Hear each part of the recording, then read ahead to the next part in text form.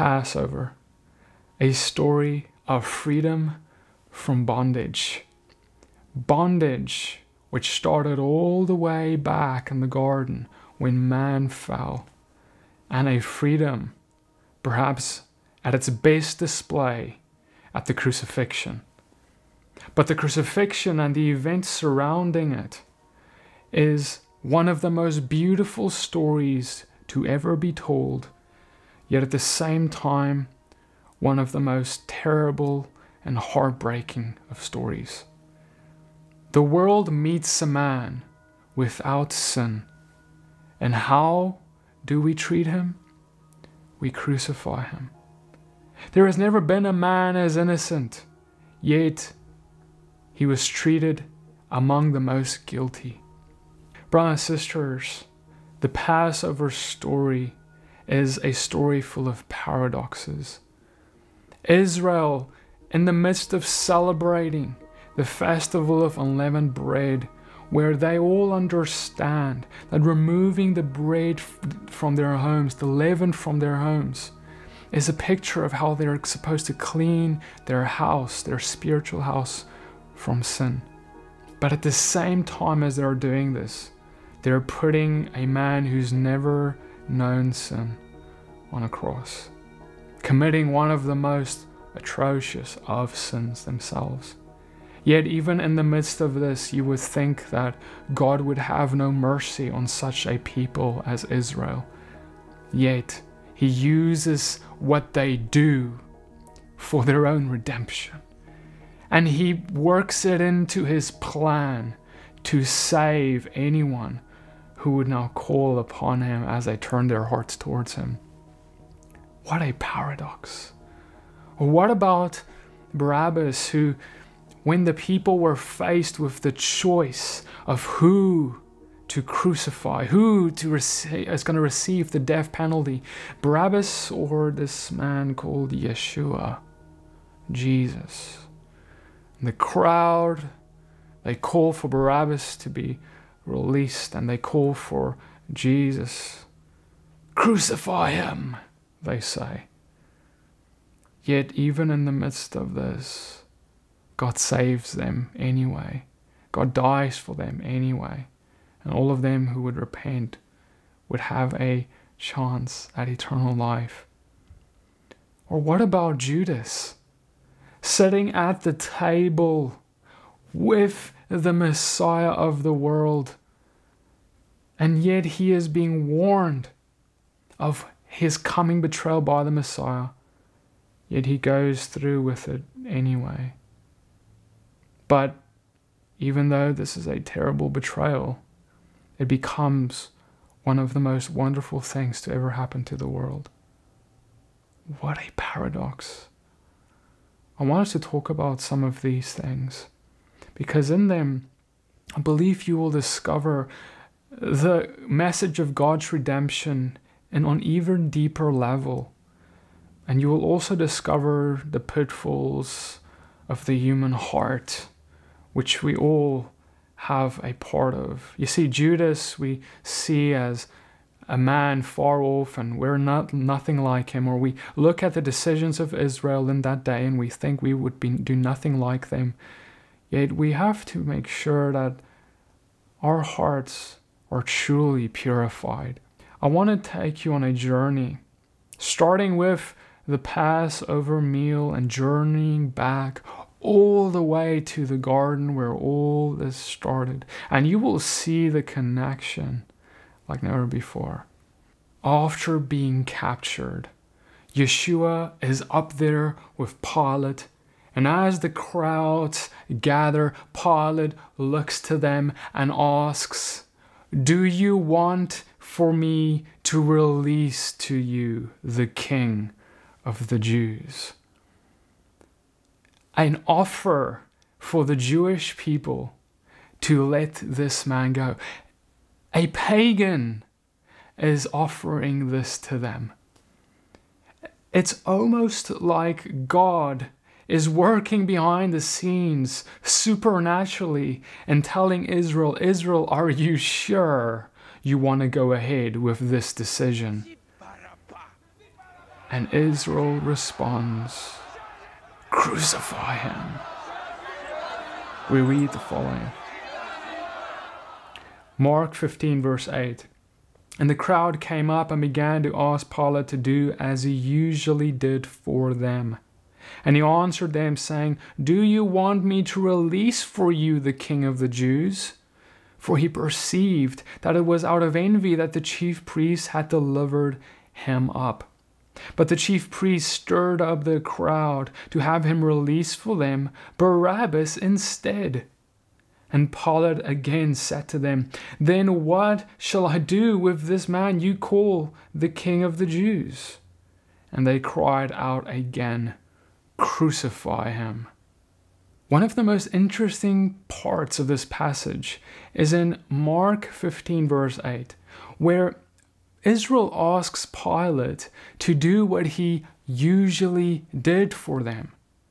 It seems as if though Israel has a tradition with Pilate to release a Jewish prisoner once a year on the Feast of Passover. This is interesting because the Feast of Passover is a memorial feast which was celebrated to remember the slavery that Israel was in and delivered from when they were in Egypt. And so this tradition of releasing a prisoner is releasing a prisoner from bondage, and that's in a similar way. And when Israel is given this opportunity and to choose Yeshua to be released, instead they call for a specific man, not just any man, but Barabbas. You see, why Barabbas? Barabbas was an insurrectionist. It has been written that he was locked up by the Romans for standing up against Rome, being a rebel, if you will. And he was awaiting a death penalty after that conviction. And it's interesting that they called for Barabbas to be released. You see, Israel saw Barabbas as a type of Messiah. Israel in the first century, they were looking for a Messiah that was going to be a war hero to redeem them and save them from Rome. The bondage and the oversight and the control that the Romans were exercising over Israel. So Israel, they're looking for a warrior. And Barabbas, in their eyes, was that warrior. Israel believed that their bondage was due to a Roman authority, a government. But truly, their bondage was in their own hearts. And Barabbas, he was a human solution to a Roman problem. He was a Messiah for Israel in their sight, but Yeshua, he was God's solution to man's heart problem. You see, Israel thought their problem was Rome. No. The problem was their own hearts. How often do we point to this politician, that country, or whatever legislation? If I could only have enough money, then I'll be safe from my worldly problems. If I could only get that job, then I'll be good. If I could only get this possession, then I'll be good. Or whatever thing in this world, if we could only have that, it would be our Messiah. But God knew that no human solution is the solution, and the bondages that we see aren't the true bondages. The real bondage problem is our own hearts, and the only way to fix that is not going to be by any type of human solution, but only by the Messiah, the solution that God sends.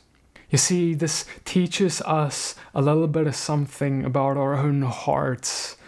The heart of a man tries to find solutions to all our problems, but the only problem is that not all our problems are ours to solve. The problem of salvation for humanity is not one that can be worked out by humanity itself, even though every single religion is trying actively to do so. We cannot do it, even if you had 1,000 lives to try. You need, and we all need, to make sure that we are trusting in the Messiah who has done the work. Just think about it. Israel, faced with Barabbas, faced with Yeshua, they choose Barabbas instead, a human solution to their Roman problem. But they don't know what their real problem is, and they don't know, therefore, what their real solution would be. We need to look to God for our solutions. And think about Barabbas, sitting in that cell, waiting for a death penalty. A man opens the gate and says, "Barabbas, I have good news for you. There's a man, he's going to die in your place." Barabbas, knowing full well why he's there and that he is about to be crucified and die, he looks up and thinks, who wants to go in my place? Who is he? Oh, it's an innocent man. A man who's never killed another. A man who's never sinned in his life. What do you think that does to a man's heart like Barabbas' heart? We can only speculate, but we know that it is the kindness of God that leads us to him, that draws us and leads us to repentance. You see, brothers and sisters, I want to tell you something. We're all Barabbas. All of us are in his position, imprisoned, awaiting conviction and execution. That's where we are before we met Yeshua. And as we are in that position, in bondage to our own sins, the things that locked us up, like the murderer Barabbas was locked up by his sin of murder.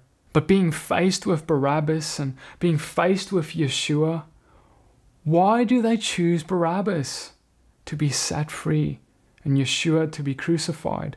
Well, as we discussed, they likely saw Barabbas as some hero or Messiah figure. But why choose a murderer to go free while the innocent man dies? I want to submit to you that they likely found that Barabbas was a lot more like they were than Yeshua was. They likely felt more connection to a murderer like Barabbas because they were all murderers at heart. Think about it. Israel, they're committing murder in their hearts with their mouths, speaking murder over an innocent man. Their hearts are full of murder, even if they haven't done it with their own hands. And so because of that, they relate more with a murderer like Barabbas, and they choose the murderer like Barabbas. You see, brothers and sisters, this tells us something about how much discernment and justice there is in the hearts of men when the Spirit of God is absent. True justice, true mercy, true righteousness only comes when the Spirit of God does a work. Because without it, what happens is we are corrupted inside. And so we will then choose corruption. They chose Barabbas, the murderer, because they were all murderers inside. And they hated Yeshua because his righteousness exposed their unrighteousness. His light exposed their darkness. Now here's the big question. When Yeshua shows up in your life, it's going to be a very bright light. But what are you going to do with it when that bright light starts exposing all the dirt in your heart? When you open the Bible and you read its pages and the Holy Spirit comes and points out every part of you that's not in alignment with it, and you will find that there are a lot of parts like that, what are you going to do with that? Because that's going to be the difference.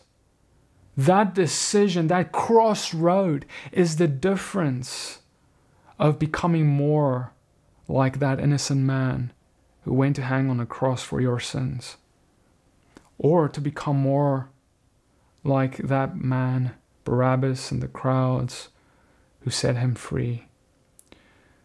Brothers and sisters, this is the difference between the heart of humility and the heart of pride. What do we choose? Because it takes humility to say, I am willing to admit I'm wrong and change and give up even if I'm exposed.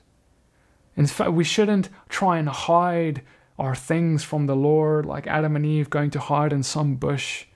God knows. What we need to do is say, Lord, expose to myself my sin so that I can know about it and so I can cleanse my life from it. In fact, that's ironically what the Feast of Passover is all about. To cleanse our homes, our temples from sin. Another such curious case and Passover paradox is the story of Judas and how he is sitting at the table with the Messiah. And the Messiah warns, saying that the man who betrays him, it would be better if he had never even been born. But yet, Judas went ahead anyway. What was he thinking?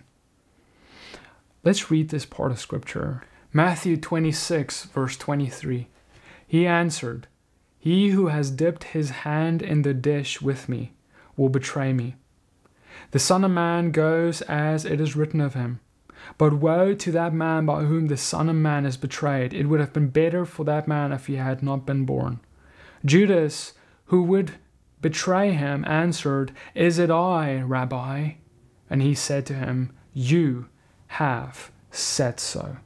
One of the most extraordinary parts of the story is how the Messiah warns Judas about what he was about to do in his mercy, in his grace, and yet Judas went to do it anyway. What went through his mind?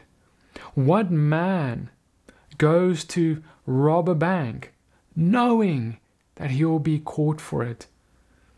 We don't do things knowing we'll be caught for it. We do things when we believe we could get away with it. So why did Judas go ahead anyway?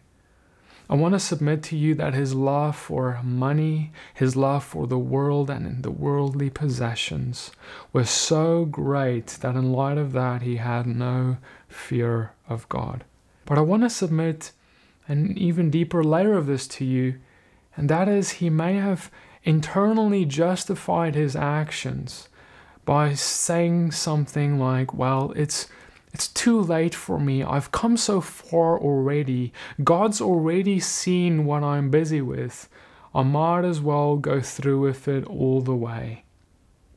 You see, what we sometimes do is we make God in our own image. Because we put ourselves in the shoes of God and we think, well, if I was God, I would never forgive me. And Judas may have even thought, well, if I was God, I would never forgive me, so I might as well go through with it. And that's what Adam and Eve did. They did not believe that God was different than they were. They did not believe that God would forgive. That's why they went to run and hide in the bushes. Because if they actually believed that Yes, I made a mistake, but God is greater than my mistake, and God's mercy can forgive me if I come to Him in repentance. But they did not believe that about God. They made God in their own image instead of understanding they're made in the image of God. So they were acting rather out of the image of Hasatan, and Judas the same. He did not believe that the Messiah would forgive him. He believed it was too late. And so our guilt, shame, and condemnation then breeds more guilt, shame, and condemnation. And more as we just continue further and further, deeper and deeper into our sin. As we think about the world, it's you only live once, YOLO, just go, and you've already fallen, so just enjoy the ride for the rest of the journey until you die. But the Bible says something else about God's character, that He does forgive and that He is kind. We read in Romans 2 verse 4, or do you presume on the riches of His kindness and forbearance and patience, not knowing that God's kindness is meant to lead you to repentance? And 1 John 1 verse 9 says, if we confess our sins, He is faithful and just to forgive us our sins and to cleanse us from all unrighteousness. God's kindness is what leads us to repentance. It is when He shows us how He is different from us. He thinks differently. He has more kindness and grace. That is what draws us to repentance. And He promises us that if we come to Him in repentance, that He will forgive us, not of some or a little or certain parts, but all of our unrighteousness. Now, brother and sister, I want to ask you the question of how much do you actually believe that? Because if we don't believe this about God, we will fall into the same mistakes that someone like Judas did, or someone like Adam and Eve did way back in the garden. The belief that I've made a mistake, God can't save me, so all I have a choice of is more mistakes, and I might as well enjoy the ride while I go there. We have to be careful, because that's the mindset that Satan is bringing for us. That's what he wants us to choose. And this is all what ended up happening with Judas. After he betrayed the Messiah, the guilt, the shame, the condemnation, it only grew more and more and more, because instead of seeking forgiveness and freedom from the only one able to give it to him, the Messiah, he chose to just enter that betrayal deeper and deeper, even though he was warned beforehand, even though the Messiah told him, you're on this path, he went away on anyway. And so what we see is that Judas goes to the priests, and he just throws back the money, and he says, no, I don't want the money, and he goes and he commits suicide. We read in Matthew 27:7, and throwing down the pieces of silver into the temple, he departed, and he went and hanged himself. But the chief priest, taking the pieces of silver, said, it is not lawful to put them into the treasury, since it is blood money. So they took counsel and bought with them the potter's field as a burial place for strangers. What is the significance of these priests using the blood money that was paid for the life of the Messiah to betray him, and they're buying this field? And it says that this field was bought to be a burial place for the Greek word of xenos, which means foreigners, strangers. When we look at this money, what it accomplished, what it did for Judas, Judas thought that this money, these worldly possessions, these things I can get from this deal is worth it. But what did it buy him?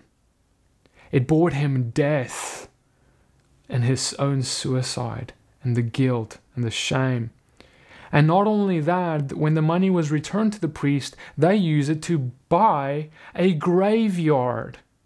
A place of death for strangers. I want to submit to you that this field, this graveyard I was bought, is a symbolic of where everyone will go who follows in the footsteps of Judas, the betrayer, who also chooses to not believe that the Messiah is able to forgive me, to not hold on to him as salvation, to betray him by their own sins, to betray God, and ultimately to be strangers to God and his covenant. You see, we all have a choice like Judas. We can even know about the Messiah and walk with him and sit at the same Passover table with him, thinking we're safe somehow. But yet we can still decide to betray. And in that moment we become a stranger to God, and we will go to that burial place for strangers. And so we see that Judas's silver only bought him death, while the blood of the Messiah bought eternal life for all who would put their faith in him. And this is why the Messiah said to his disciples in John chapter 15, that you are my friends, making a distinction that his disciples are his friends. You see, you will either be a friend of God, bearing good fruits worthy of repentance, or you'll be a stranger of God.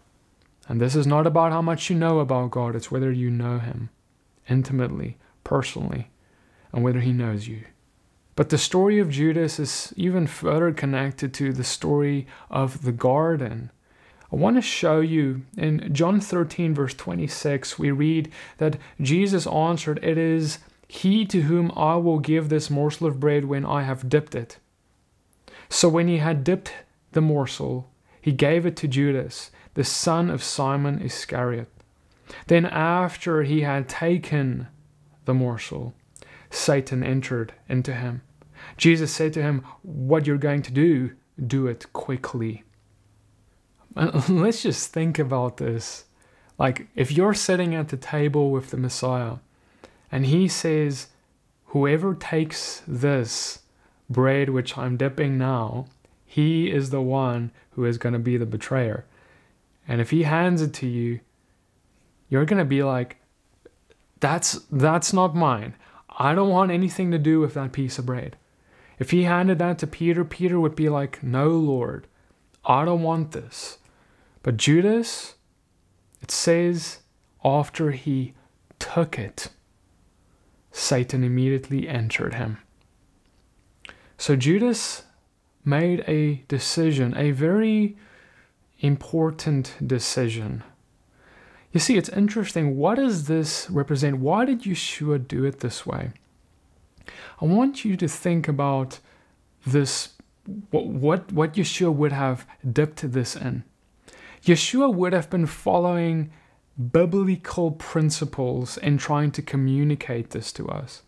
In other words, when we look about what is going to be present at the table that he is at this Passover, he is going to be using biblical Passover elements to communicate biblical principles. And what I mean is, we need to simply look at how God told us to celebrate Passover. And in Exodus 12 verse 8 we read, "They shall eat the flesh that night, roasted on the fire, with unleavened bread and bitter herbs they shall eat it." It is likely that Yeshua dipped the bread within the bitter herbs, for that is the biblical element with which you eat the bread.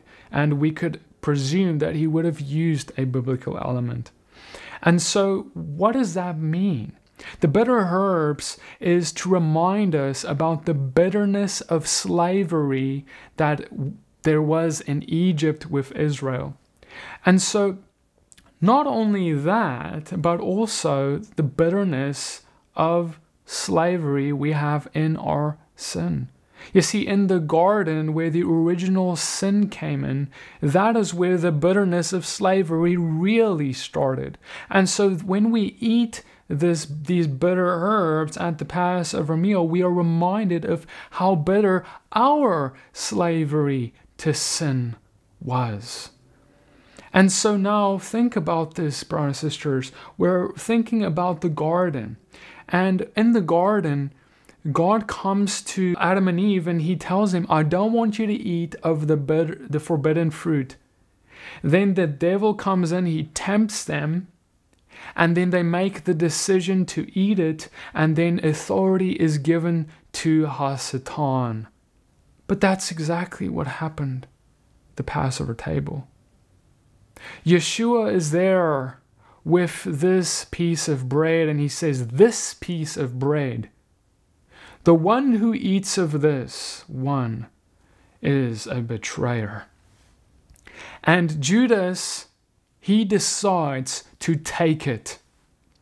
He eats of it. He makes the decision himself. And when he eats of this forbidden bread, if you will, it says that Satan entered him. Satan received authority over his body. And just like Adam and Eve were tempted by the devil in the garden, so Judas is tempted by Satan to betray the Messiah, and he goes and takes it. And the ironic element of this is that Judas should know what these bitter herbs represent. The bitter herbs is supposed to remind us of our slavery, our sin, the reason we're here, the reason we need a Messiah. And yet even in that, he takes it and he disregards the meaning of it. He eats it and he says, I will be the betrayer, even though I know. And that's why Satan could enter his heart, because he made that choice. But something was different this time. You see, back when Adam and Eve ate and the fall happened, death entered, and now we have Judas, he eats, and death enters him. But death is not able to enter the Messiah. You see, when the Messiah dies on Passover because of this covenant that Judas made, death has no grip on the Messiah. The Messiah is like the second Adam. The first Adam died in his sin.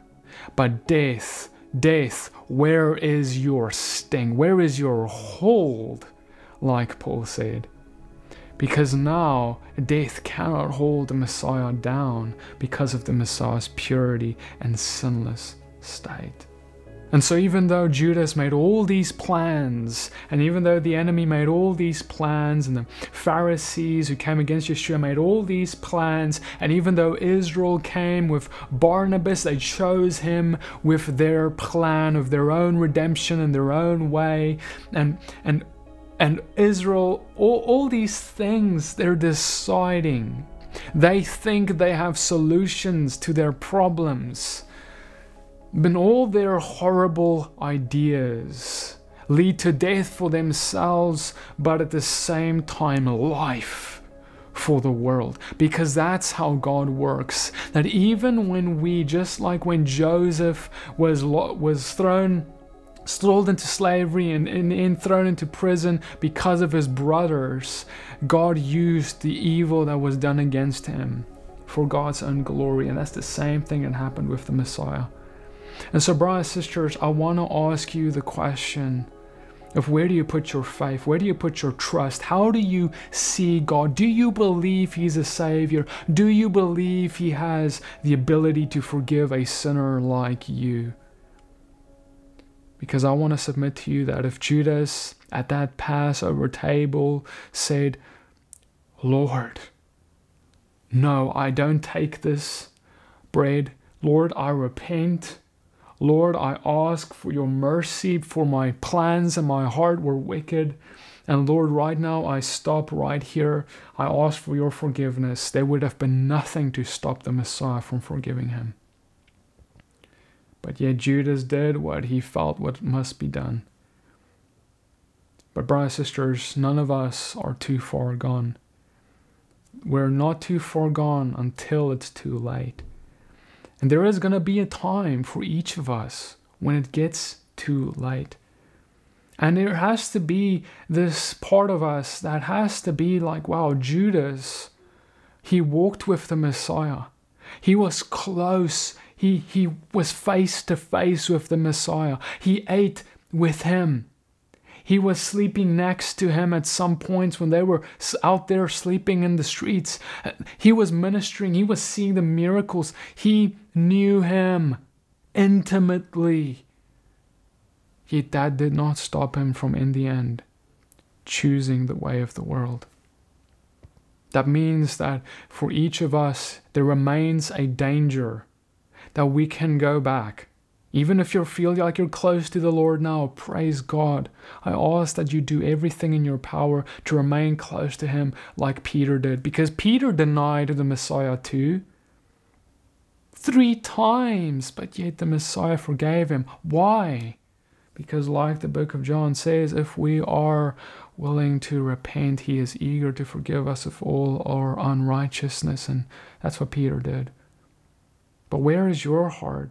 And are you guarding it? And are you awake of the plans and schemes of the enemy who's all the time trying to tempt you? There are going to come people to your life, like those certain Pharisees came to Judas, and they're going to say, well, you know what? We have something for you that's precious in this world. Don't you want to give up your Messiah for it? And you're going to have times in your life when you're going to have a choice between Barabbas and Yeshua. You're going to have a choice between wanting to pick something in the world, and it's going to look so pretty. It's going to look so like, I want to pick that because my heart is like it. Just like Israel, they wanted to pick a murderer because they were murderers in their heart. When in our fallen nature, there's a part of us that wants to pick the things of the world. And are you going to do that, or are you going to go against it and say, Lord, I see you on the other side. I see you exposing my unrighteousness, and even though I don't like it, I'm going to pick you instead every single time, and I will not pick Barabbas, thereby betraying you. Because see, brothers and sisters, at the end of the day, you're either going to be a friend or you're either going to be a stranger of the Messiah. And even though it seems like there's some gain to be gained, there's nothing in reality to be gained from this world. It's all fake. The things that are being sold to you is temporary, and it's going to return to dust. All that the money that Judas received ever bought was a graveyard for dead people. And that's all that our riches will achieve us in this life if it comes at the cost of the kingdom of God. So my question to you this Passover season is your house truly clean? Or do you have a heart of any of these people that we've been talking about? Because he's going to come back and he's going to say, I'm looking for my friends. John 15 verse 15, no longer do I call you servants, for the servant does not know what his master is doing, but I have called you friends, for all that I have heard from my Father, I have made known to you. So let this all be known to you. Go into the peace and understanding that you have an open door to the Messiah because of what God has done for you. And go and speak to him as a friend. I hope that this teaching has blessed you. A special thank you to our partners who have made this teaching and every other teaching this month possible. Have an amazing Passover season and feast of unleavened bread.